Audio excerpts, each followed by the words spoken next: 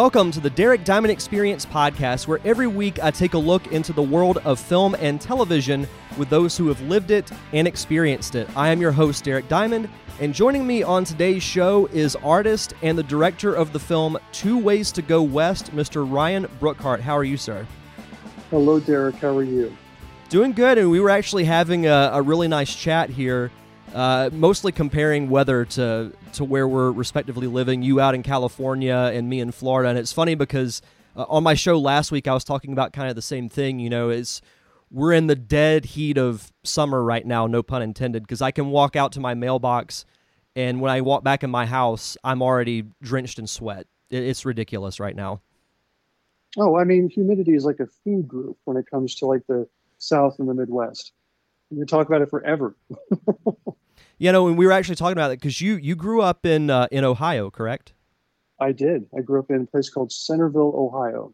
And what was it like growing up in Ohio? I've never personally been to that portion of the country. So what was it like for you growing up in Ohio? And was film, because I do definitely want to talk about your art career, but was art and film something that you were interested in an early age? It's a great question.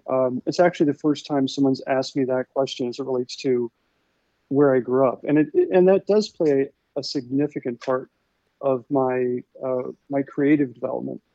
And it's something I didn't even think about when I was, younger, relatively younger, because we don't tend to think about those things. We've got to get a little arc in our life to look back on it, right?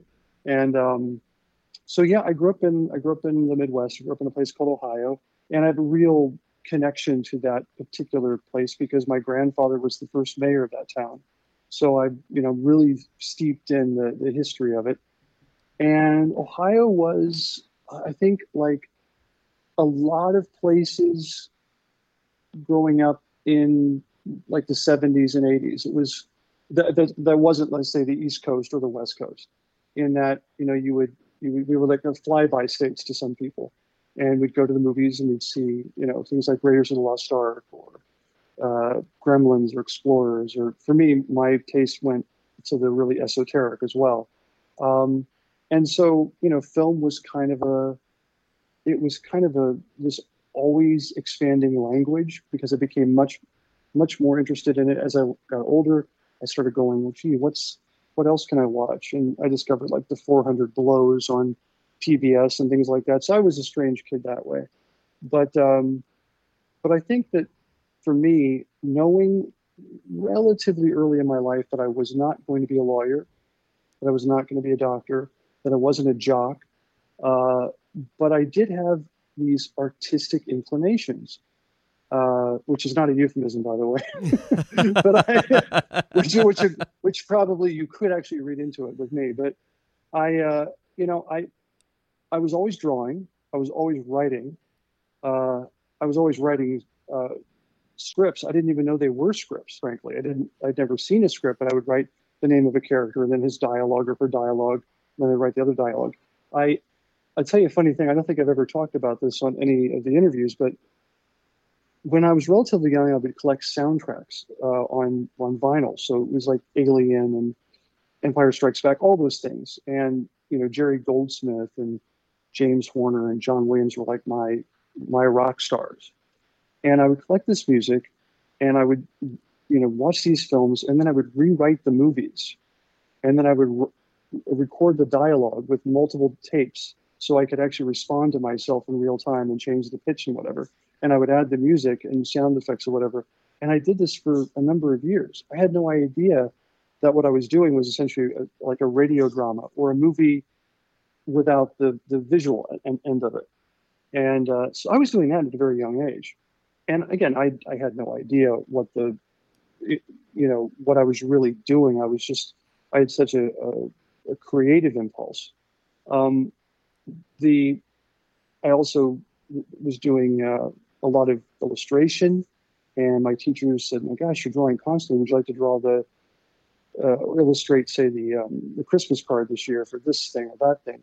And by the time I got into junior high, I was steeped in theater and, you name it. By the time I got into high school, I actually went to a private school. I I was running the school newspaper. I was working on, I was basically like an unpaid member of the staff. Um, and all of these things, and this is kind of a very wonky way of answering your question, I guess. All of these things were obviously creative outlets for me. And I didn't have any one particular direction I wanted to take it in, but I knew that those were the places where I felt comfortable, and I could also feel uncomfortable, but wanting to excel.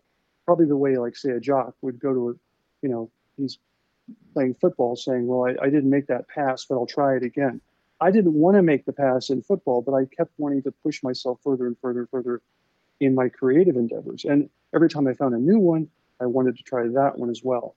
And I think the logical conclusion of that for me was film, even though it wasn't on my radar as such. I was doing a lot of writing, a lot of drawing.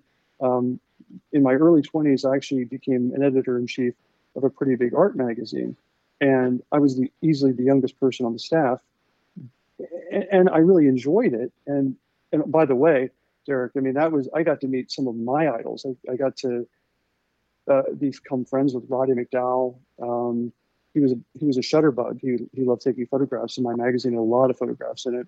And I mean, gosh, interviewed Oliver Stone, and John Schlesinger became a buddy for a while, and he did Marathon Man, Midnight Cowboy, things like that. And he was actually I interviewed him in the magazine, and I got to talk to them about this. And they would always say, well, you should probably make movies. It seems like that's what you want to do. And I, hearing that from people that I idolize made me really second and third guess that. That's got to be an ultimate form of reassurance. Well, it is and it isn't, because then you start asking yourself, as a creative person, am I just a fraud? What if I do it and I fail? Right? And this is sort of psychotherapy. I'm sure there's a few people going, oh yeah, I get that. I mean, you do something, and it's an interesting sort of critic, fanboy, and fangirl class, as I'm sure you're very familiar with, which is, people that are happy or comfortable criticizing or critiquing everybody else, but they don't dare do it themselves, because then they're exposing themselves as maybe not being as perfect as they demand everything else be. It's like there's this all or nothing idea that it's the worst film ever or it's the best film ever. Or, I came to a place relatively early when I realized that anytime someone says that film sucked, top to bottom, just sucked, I started realizing that is a nonsense statement, because no one makes a movie to suck. And there's a lot of great creative, artistic things going on in any movie. You probably could pick out a few and say, well, yeah, Ryan, but what about that one? And that's, look, there's always going to be an exception to the rule, but even films that I can't stand, and I won't mention any, but like big, crazy summer blockbusters, and I like a lot of those too. But some of them, I'm going, this is torture, really, for me to watch this. And yet I would never walk out saying the film is just crap, because I know there's a ton of artistic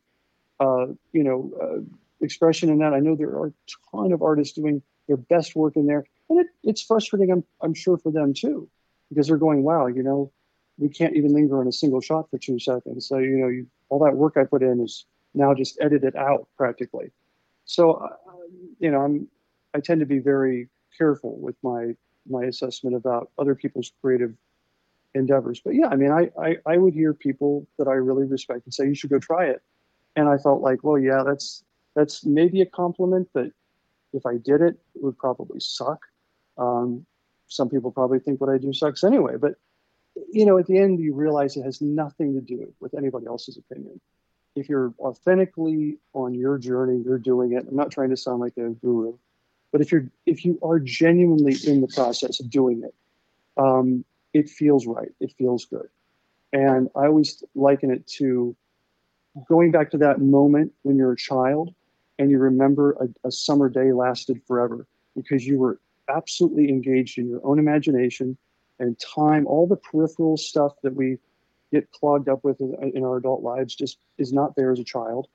And the sort of boundless level of creativity and the optimism that comes with that, and the creative ingenuity, and all those things which are so steeped in childhood. We have those as adults too, but we sort of bury them with all this peripheral crap. The issues of worrying about what people are thinking about us, or, well, maybe it won't measure up to my own expectations. Those things, when you're literally in the process of doing something creatively, authentically, those considerations fall away, and that's the best time, you know. Absolutely. I did want to backtrack a bit. The story you mentioned about recording your own dialogue and writing Yeah. out character lines, that's one of the greatest stories I've ever heard on this entire podcast. No, that's so cool to imagine that you would go to that length to create something. But I mean, that's in a way how people do it, especially at an early age. And finding that outlet, I mean, I can absolutely relate to that because, growing up, I grew up in a small town where sports were pretty much everything. I had no Right. desire to play sports, and I didn't know that film was anything I wanted to pursue until I was in college, but it was one of those things that, doing plays and coming up with stories, I used to draw little, comic sketches when I was in elementary and middle school. I mean, artistic talent was something that I learned very early that I do not have. But I would still try it. But nothing near like what you do. But it's still like telling little stories that way, and then taking production classes in college and learning that having that outlet, and even just making silly movies with your friends, which I've done quite a few of those. But it's one of those things that you want to do it when you do it. Like I was mentioning this on my show last week as well, that the filmmaking and the production side of things, it's something that you have to love to do just because of the sheer amount of time that it takes to get everything done. Because everyone from the director all the way down to the PA works very hard. And you mentioned, no one's out to make a bad movie. Right. And sometimes they just don't turn out that great. But that you can say that about really any type of project. Sometimes it just does not work out the way you expect, but no one sets out to make a terrible movie, and everyone works hard on it. Exactly. And I've been on enough movie sets in my life to, and I think anybody who is let's say a critic, and God knows, we now know there are way too many people critiquing any kind of artistic expression, to the point that it seems almost redundant. I mean, give me some level of qualification why you're saying what you're saying, right? There was actually an interesting quote I read by Oliver Stone about Pauline Kael. And if you remind me, I will tell you what that is. I'll have to look it up in a second. But yeah, I was thinking about this the other day. It's like, you can buy the best ingredients for some, like, say, dessert you're going to make. And everything is like the most expensive, the best ingredients. You could put it together, and one thing you might screw up, or one thing might not come out just the way you want it. And yeah, the end result could be something that didn't ultimately turn out the way you wanted it to. It's like, well, it doesn't taste quite the way I expected it to. I think always, a great, great, great film is some level of a happy accident. I mean, a perfect film. Some films become really, really great with some time because they actually fall into a place, a zeitgeist in our culture that actually just hits at that right moment. Some films, because they, especially, and I'm talking about a very specific period now, some films, like say in the 70s, 60s, 70s, where that was that great auteur moment where you actually had someone say, this is my vision, my specific vision. Yeah, those are some great films because everything sort of like stood or fell on the backs of people like, Bill Friedkin and, Michael Cimino, things like that. But those are, those times pretty much are gone unless you're making really independent cinema.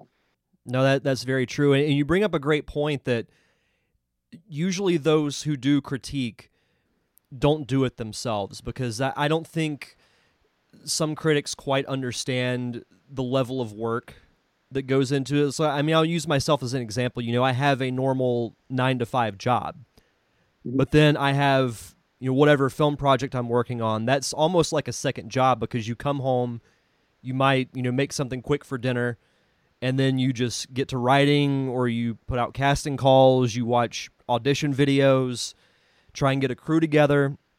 It honestly is. It's like a second job. People don't realize the amount of time and effort that goes into it. So I totally agree with you there. I did want to talk with you about your artwork and your art design specifically in the film industry, because Sure. growing up, I loved movie posters.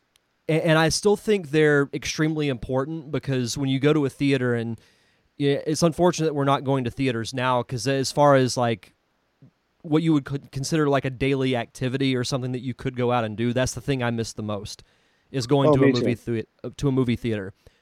And you seeing like the huge display of posters that are outside or that go through the hallways. I'll always, whenever I'm done with a movie, I'll walk the halls of the theater to look at the posters. Because as a kid, I remember, growing up, I was a huge Teenage Mutant Ninja Turtles fan. And when the first live-action movie came out, they had the four turtles coming out of the manhole cover. Mm-hmm. And that alone sold it to me. So right. How did you get into doing artwork in the film industry? Well, that's a terrific question. And it also takes me back to my childhood. Something else I did as a kid, and I had forgotten I had done, was I had a giant set of scrapbooks where I would actually, on Sundays especially, this goes back many years now, because I'm hella old. I mean, not super old, but I'm old. And I would, on Sundays, they would sometimes print like 4-color giant fold-out posters for movies. And I cut them out and I saved them. And I had literally scrapbooks full of movie posters. I was obsessed with movie posters. Not even, again, someone reminded me of that, a childhood friend. And I said, wow, you're right. I remember doing that. So I guess there was always that really cool, like you put it, when you saw the turtles coming out of the manhole cover. And what we saw, I remember that teaser poster. You're seeing something that's actually, oh my gosh, those aren't cartoons. Those are like real Ninja Turtles coming out of a real manhole cover. And I can practically see them. My gosh, I've got to go see that movie. That's the way I felt about movie posters myself. So I've been doing a lot of writing. I became the editor-in-chief of an art magazine, and I was working a lot with the aesthetic of the magazine. It was like it was a very expensive, perfect bound. So like that looks like a book, in other words, so I have a spine, expensive looking publication. And I spent so much time in the design part of our company, watching these guys put stuff together with Photoshop. And this was early Photoshop. And they also used a software called Quark, which was like this sort of, now it's sort of very rudimentary. I don't think Quark exists, but you do your work in Photoshop and you drop it into this layout program. So archaic. But I was amazed at like the level of artistic expression you could get away with computers. And I said, I've got to learn that. I've got to learn that. That to me was the missing part of my creative side in terms of drawing and illustrate. I didn't want to illustrate anymore. And I still wanted to write, but that was like almost alchemy, watching people work in Photoshop. So I decided that I would teach myself Photoshop. I had a friend who was just an amazing guy. His name is Brad Parker. And Brad is a terrific illustrator in his own right. Now he designs things for Body Glove, and he's amazing. But when that magazine ended, I started another magazine, and it was called Go Figure. It was a toy action figure entertainment magazine. And at that point, I decided that I was going to, really put my neck on the block and start doing some of the illustrations. Most of them were being done by Brad, who was doing like these amazing composite shots of taking photographs of the toys and then making them look really photorealistic in these really photorealistic backgrounds. Nobody was doing that at the time. Nobody was. Now everyone does it. But we were definitely the first doing that sort of thing. And I needed to understand how that could be done. I was just blown away by it. And so Brad gave me a lot of lessons, and I, bought a better and a better computer.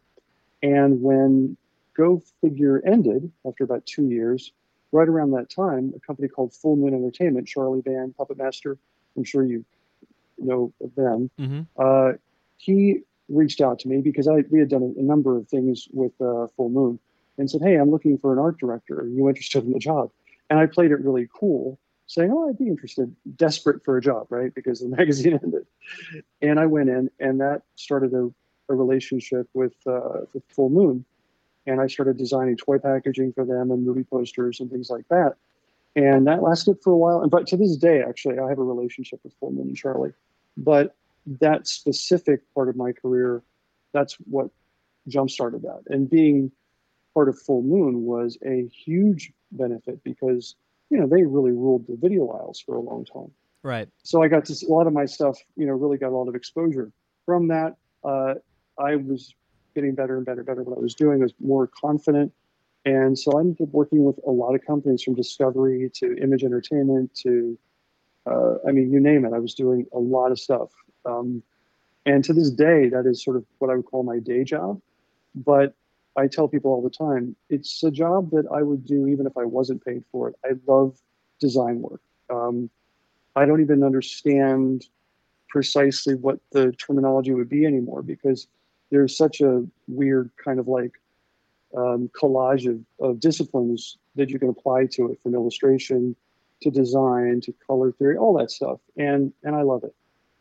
In fact, right now I'm actually applying a lot of those ideas to, and I can't think of the name of the program right now. It's the graduation from Maya, whatever it is. But I'm doing it for a sequel to a movie called Trace that I directed a few years ago. So that's how I got into it. And I'm, like I said, I'm still doing it. I designed the art for Two Ways to Go West, as a matter of fact. Have you been doing a lot of design work still, despite the fact that everything's shut down for the most part due to COVID? Well, it's interesting because there's actually more work now. And that's basically because there's so much content that's needed. We're essentially streaming everything now.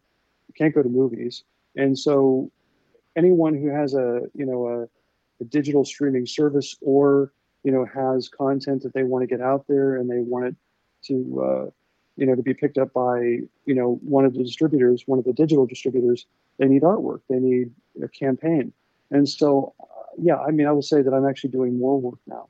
That is interesting to think about because there are certain jobs that are still going, or can be even busier. I've used this comparison a couple of times, throughout people that I've talked to, especially out in California, because similar to, I feel like California is one of the biggest states as far as shutting everything down goes, as far as just like the sheer amount of stuff. But those who write or do jobs like, say, edit video, or in your case, do artwork, you can still do that from your home because you can all you need is a computer and the software to be able to do it. So I expect and actually predict that once COVID is over and we get back to whatever the new normal is going to be, because we were also talking about this earlier, that neither of us think that things will be 100% back to the way they were before. No, for sure. But I also think that there's going to be this huge surge of creativity and content creating because everyone who's a screenwriter can still write at home. And then once productions start back up again and, people can, go out and make indie films like that were going on before, I think we're going to see a huge surge of that. And I personally can't wait for it. Yeah, I think you're absolutely right. Look, I mean, digital cinema, or whatever you want to call it, long form storytelling, even short form storytelling from a filmic standpoint of view, has become highly democratized because of it's so inexpensive to actually do it. If you want to do it, and obviously there's an enormous amount of work behind it, but you can shoot a 4K feature on your phone. Mm-hmm. So it's not a question of not having the tools to do it. It's a question of having the motivation to actually, come up with a story, putting all the work behind the scenes and actually doing the work. But because of that, I believe we have a tremendous opportunity to do a lot of great stuff. I mean, there's going to be a lot of not great stuff too, but I think that it is a tremendous opportunity. And yeah, to your point specifically, look, I've been working out of my own home office for years. Uh, the idea of having an art department, an actual existing art department in a studio, I think that went away years ago. I think one of the last ones, if I'm not mistaken, was on the Paramount lot, and that ended right after a specific film. There was everything was being outsourced, and I feel you know it's a very strange thing because definitely all the designers I know, we're making a lot less money than we did when we had studio projects on a regular basis. Now there are so many things out there, and the price has gotten lower. In part because the perception is, well, if it's not being printed, uh, then it shouldn't cost as much, which is up totally ridiculous because it's still the same material, if not more material. Every piece of art you do, you're doing multiple versions of that piece of art, and that doesn't include all the different comps, versions you're doing. So it's it's got to be something you love to do. B, you've got to have a real hunger to make it really, really good. And C, there is a tremendous opportunity for this kind of work, whatever the work is in terms of making films, making content, because we're going to need more and more and more of it. And like you said, dude, I mean, we're never going to go back to the way things were. I truly believe that the cinema experience will return. I believe the theater experience will return, but it will not be the same experience. And I think it's going to be a slow road back to some degree of what we remembered, but not the way we remembered as kids. It will never be that freewheeling. I just don't think it will be. Well, I can also see I think big cinemas like AMC and Regal, I think they will still be around for the most part, but I also think we could have the opportunity to see a lot more smaller, more locally owned theaters that show like your indie films. Like I'll use The Lighthouse as an example. Right. One of the A23 films that came out along with like that and Uncut Gems, more independent based things. Sure. I can see a possibility where we see more of those pop up, and you'll still have your big cinematic experiences like the Marvel movies and things like that, but I don't think we'll see as much of them because I've even read that future Star Wars productions could have a smaller, more intimate feel due to COVID.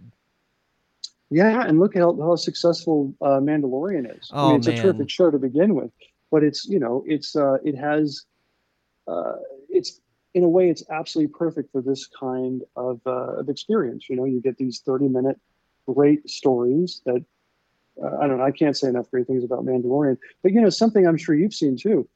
Not only are a lot of say big films, big tentpole films especially, being pushed back to next year, but those few cinemas that are actually showing things like in England and various other countries, they're showing it's like a revival theater. Empire Strikes Back, Jaws, Ghostbusters, and these films in very, very limited windows of distribution are doing incredibly well. That's something else I think we're going to see more of is, just because we have it on DVD or digital format or whatever, people still yearn to have that big cinematic experience. I just don't think anything can replace that. And so it's going to be specialized, but it'll still be there. It's just going to be there, like you say, in a more, I don't know, rarefied place. I'd love to see some old movie theaters, come back and have, limited runs. Something like The Lighthouse is perfect for a theater. And then maybe a week shows, I don't know, the Indiana Jones films or whatever. That would be terrific. And I'd go pay money for that. man, I would love to see Empire Strikes Back and Jaws in a movie theater. That would be absolutely I amazing. Yeah, I never got to see Jaws in a movie theater. That drives me crazy. But there you are. Oh, you never know. I mean, hopefully, once theaters slowly start to open back up, we will get the opportunity to do that. But Absolutely. speaking of movies, you recently directed a film called Two Ways to Go West, which I believe Yes. is now available for streaming. Is that correct? It is. It is. You can watch it uncut, but with some commercials, free on Tubi, which is I just actually watched it the other day on Tubi, and it looks great. On that, in fact, the way they cut it up, we have these sort of chapter breaks of a sort in the movie that are built into the film. But Tubi found a way to kind of integrate those into the way they present the movie, so it's kind of cool. It's on Amazon. I believe next week it'll be on iTunes, Roku. It's basically most all of the major digital platforms. Amazon for sure. Yeah. So what was it that drew you to want to direct this, and how are you approached to do it? Well, I'll kind of tell the story slightly backwards. The script that I read, I thought it spoke a very specific place that I was going through at the time, feelings of betrayal and confusion with friends. And I thought the script nailed that kind of experience without, right on its nose. It wasn't like telegraphing a specific event or this or that. It just had this feeling of, wow, I know what these guys are going through. And they're just three guys who are not the most articulate people. And, they're smart fellows, but they're not, speaking to this specific event or that specific event. They're all just going through their own sort of, emotional maturity because they're in their like late 20s and they're about to get married. And I don't know, I was reading that and I thought, gosh, this really feels authentic. I had read it in part because a friend of mine wrote the screenplay and he said, hey, would you just give me some notes? I'd love to know what you think about it. And so I read it and I said, gosh, I can say that maybe this could be expanded or that could be expanded, but if you're asking me what I think about the story and the script as it is, I think it's just great. And we ended up having a few additional conversations just about theme and about how one would approach directing something like that. Because it does read very much like a stage play. It's got kind of that Sam Shepard-y, three men escalating their intensity in terms of what they think about certain things, but not necessarily getting angry at the specific event, sort of talking around it and all that stuff. And so the guy who wrote it, who's in the film, James Liddell, he eventually came to me and said, I'd like for you to direct it. I would be interested in having you do that. And I was really honored. I had finished a film called Trace, and I was working on a couple of their projects. And I said, yeah, I'd love to do that. And so that's what, those, and also just working with James, working with a close friend who has very similar ideas and attitudes about storytelling, but at the same time is just different enough that we kind of can complement each other. He's the easiest collaborator I've ever worked with, easily, no question about that. And so, if I wanted to go a little weird with a scene or, extend something out because I just thought it would be more authentic to those characters, he was always for that, which, that could be a battle occasionally when the guy who's in the film is also the writer. But his sensibilities and my sensibilities dovetailed nicely with each other. So that's really how the project came about. Well, that's great that you were able to find someone that you could collaborate with, and it's going to work when it doesn't feel like work. It just naturally kind of happens. So, no, that's fantastic. Yeah, I feel incredibly blessed. We're actually he's going to be in a film that I'm directing at the end of the year, and then we're working on some other things together. So yeah, I see this as sort of a lifelong collaboration. So how was your experience actually making the film? Because I did have the pleasure of watching it earlier today. I love that the story is really centered around just three characters, and even though it's a feature, most of it takes place in one location, which I find very interesting. So how was your experience in making the film? Well, it was a really good experience, because there was a limited amount of space we were going to shoot in. Even though the location itself was relatively big, and I think we squeezed out a lot of different angles, and things like we had a kitchen set, we got a living room set, the bedroom set, whatever. We it did feel bigger than it actually was in that sense. And because I was limited to where we were going to be shooting, it actually allowed me to imagine uh, a lot more than I would. I think when you have too much space to work with, you can always be second and third guessing yourself. When I did Trace, we had a lot of sets, an enormous number of sets, and every single day I would go, oh gosh, you know what? We should have shot this way, or we should have shot that way. Whereas with this film, we just we could sit there and go, let's try 5 different ways in this room, see how they work best. Some scenes to me, right on the page, I felt like there's only one really good way to shoot this because this is about this character's internal motivation. It's not like, we're trying to get everyone's reaction. This is his, well, you saw the film. So when Gavin has his kind of big breakdown late in the second act, that to me, that entire sequence was already storyboarded in my head. I knew that we were going to be in on him. I knew the way he was going to be talking had to be, for me, him saying something to himself. Even though it was written to the other characters, I thought it would be much more authentic and less theatrical if he was just sort of muttering these things to himself. But we could hear them very clearly because we were so pushed in intimately on his face and his headspace. Eventually, even going so far as to sort of cutting into some very quick flashes of ideas or memories he was having.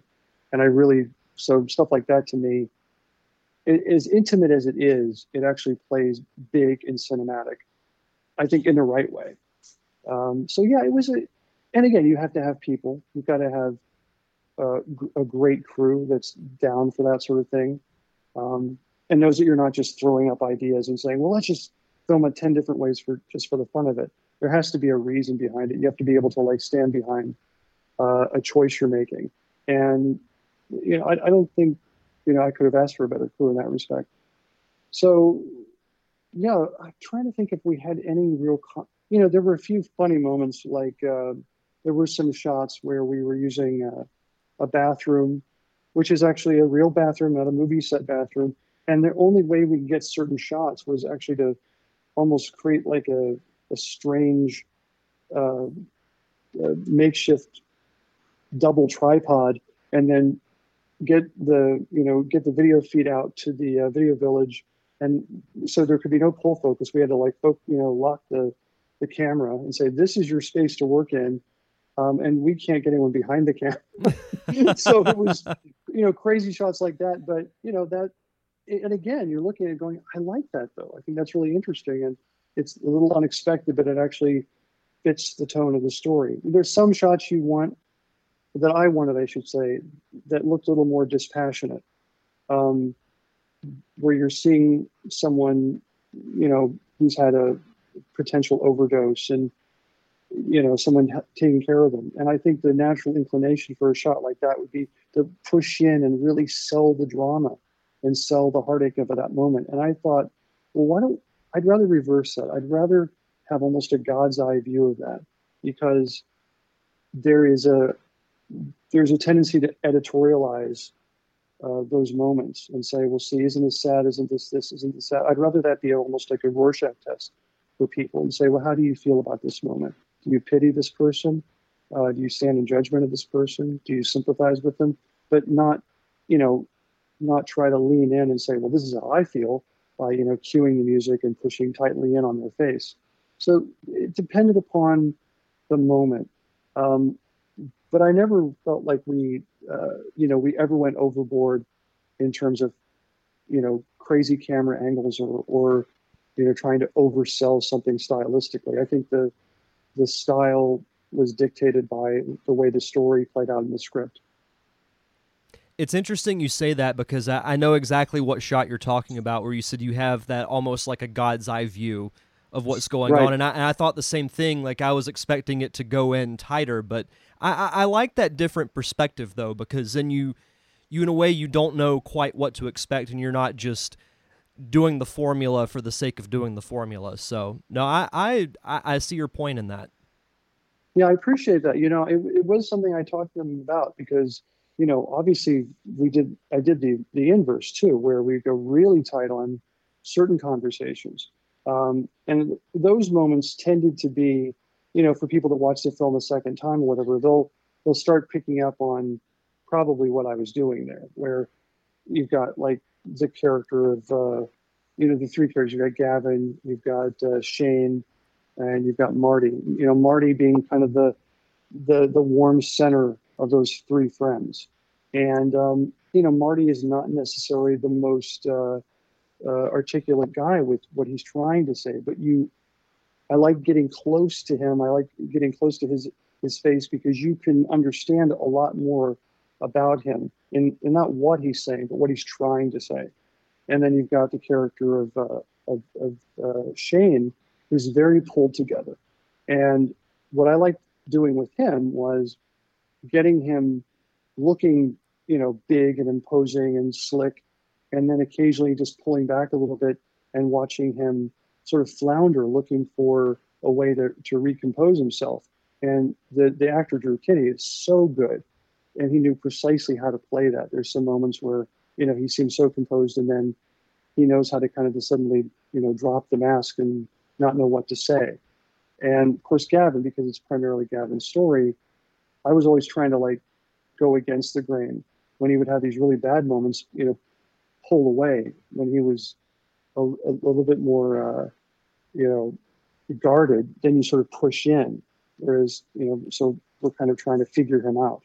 And that's the interesting thing that I enjoyed the most about the movie is that dynamic between the three characters. And I almost sound like a broken record when I say this because I've said it so many times on this show, but at the core of a film, it's about the characters and the story that they tell. And I thought that the fact that it was centered around these three characters, they're pretty much together the entire time.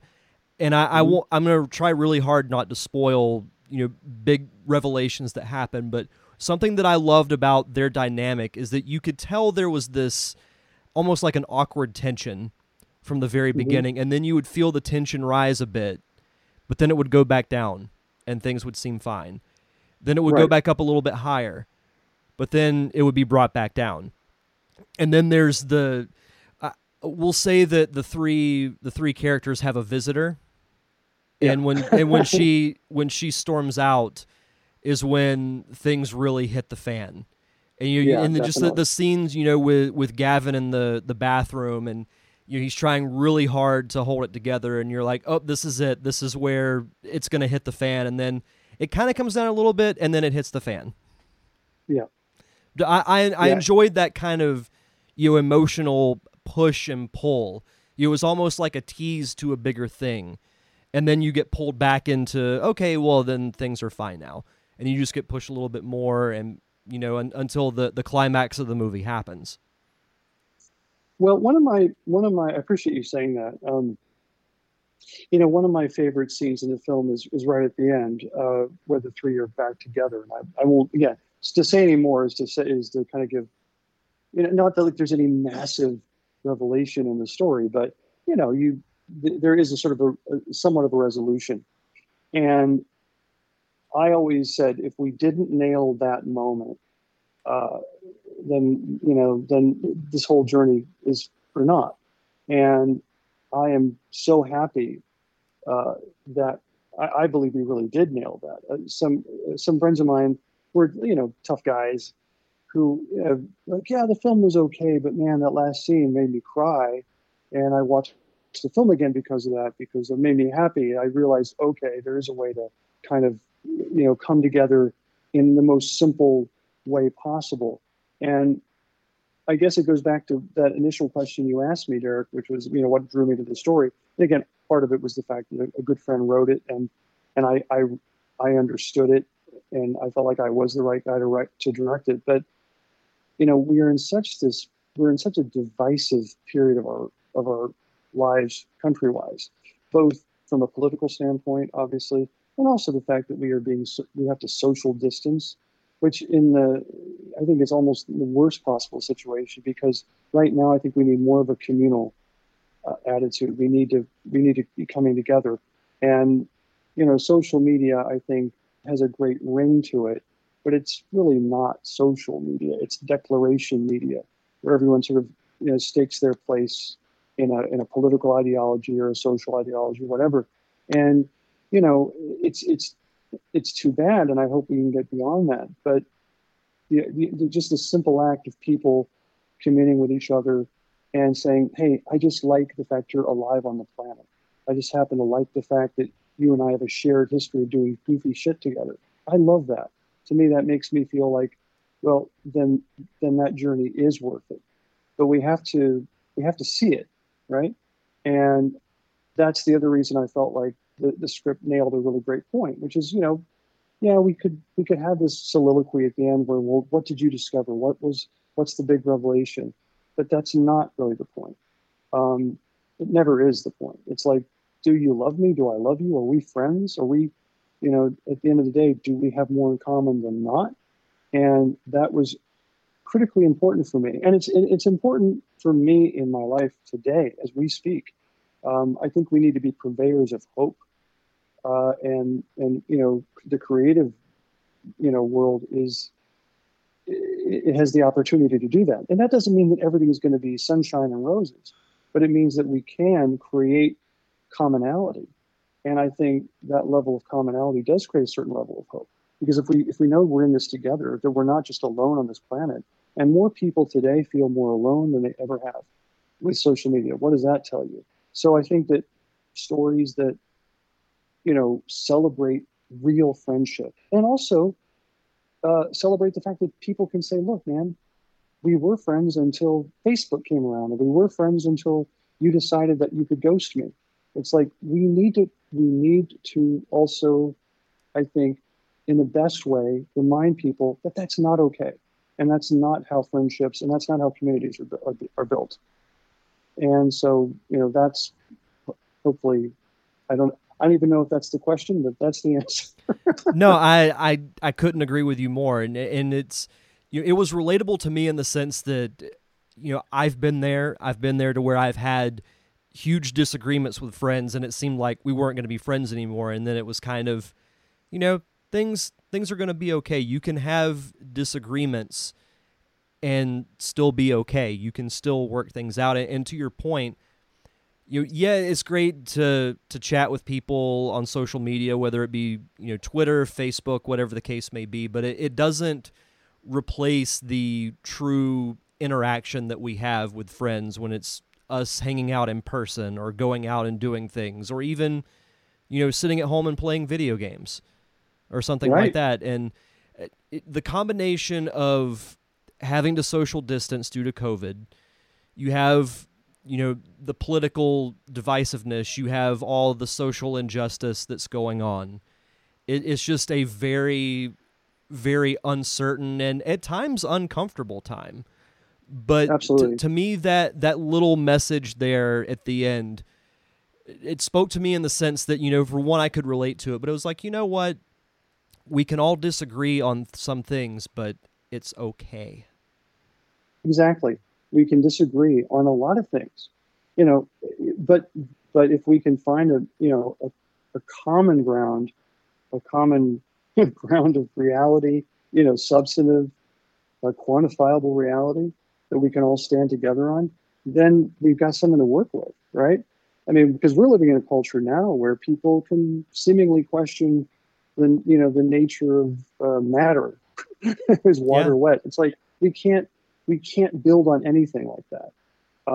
And I feel that is, maybe goes back to something we were talking about, I think, even before the interview, which was just a sort of critical class that's sprung up where everybody feels that they have to, exert this or, declare how bad this is or how good this is. And if you fall somewhere in the gray area, then you get marginalized or you get dismissed. And that's very dangerous, and that is not the way forward. Absolutely not the way forward. I totally agree.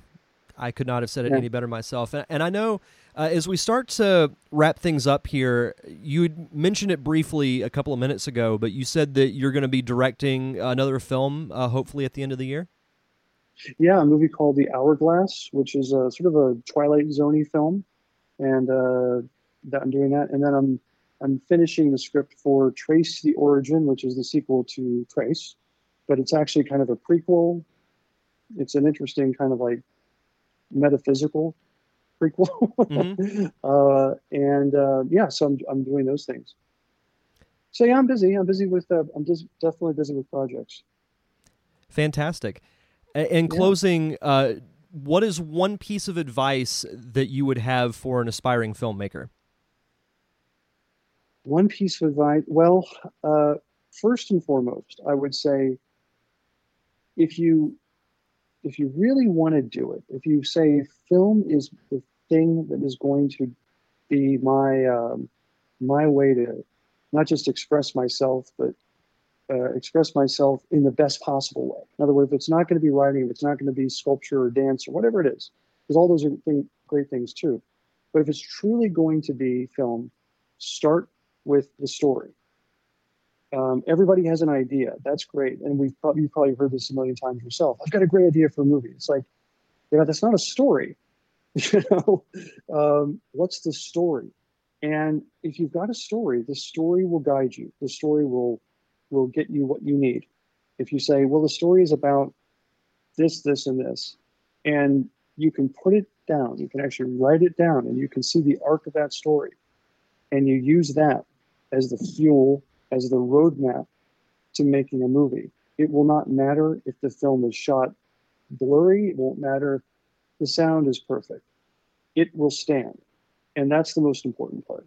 The problem I think so many people get into, I know I know a lot of people have, is, when they start into film, they go, I have an idea for a story. I'll go get a camera. I'll go get this. I'll go get that. And they end up with all this equipment and going, gosh, I got to put this stuff on eBay to pay rent next month.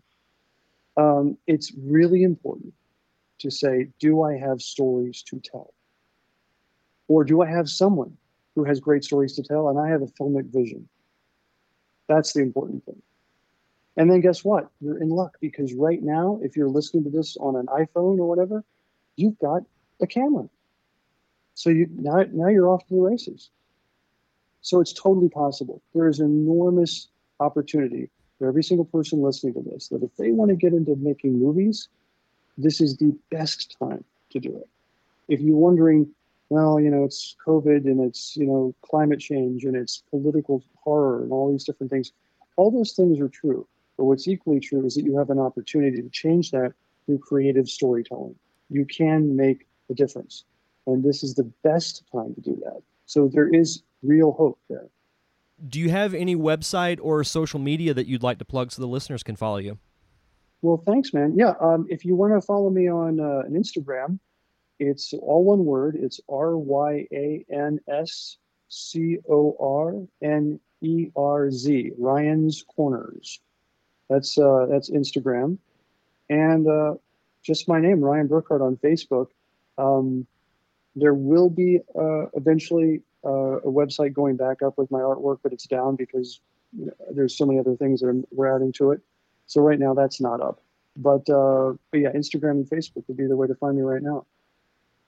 Awesome. And I will respond as long as you say something constructive. It doesn't have to be nice, but as long as it's constructive, I'll respond.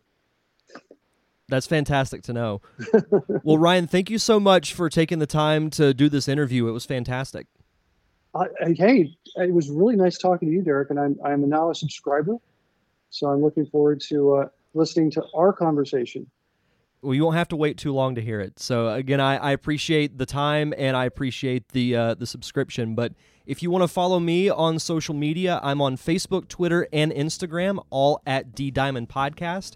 If you want to subscribe to the show, I'm on Apple Podcasts, Stitcher, Spotify, really anywhere you can get podcasts. Just search for The Derek Diamond Experience. And of course, thank you to the Unicorn Wranglers for providing the theme music for the podcast. You can find all their music on Apple Music, Google Play, and Spotify. That's going to do it for this week's show. Thank you once again for listening. Enjoy the rest of your week. Have a safe and fun weekend, and we'll see you guys back here next Thursday.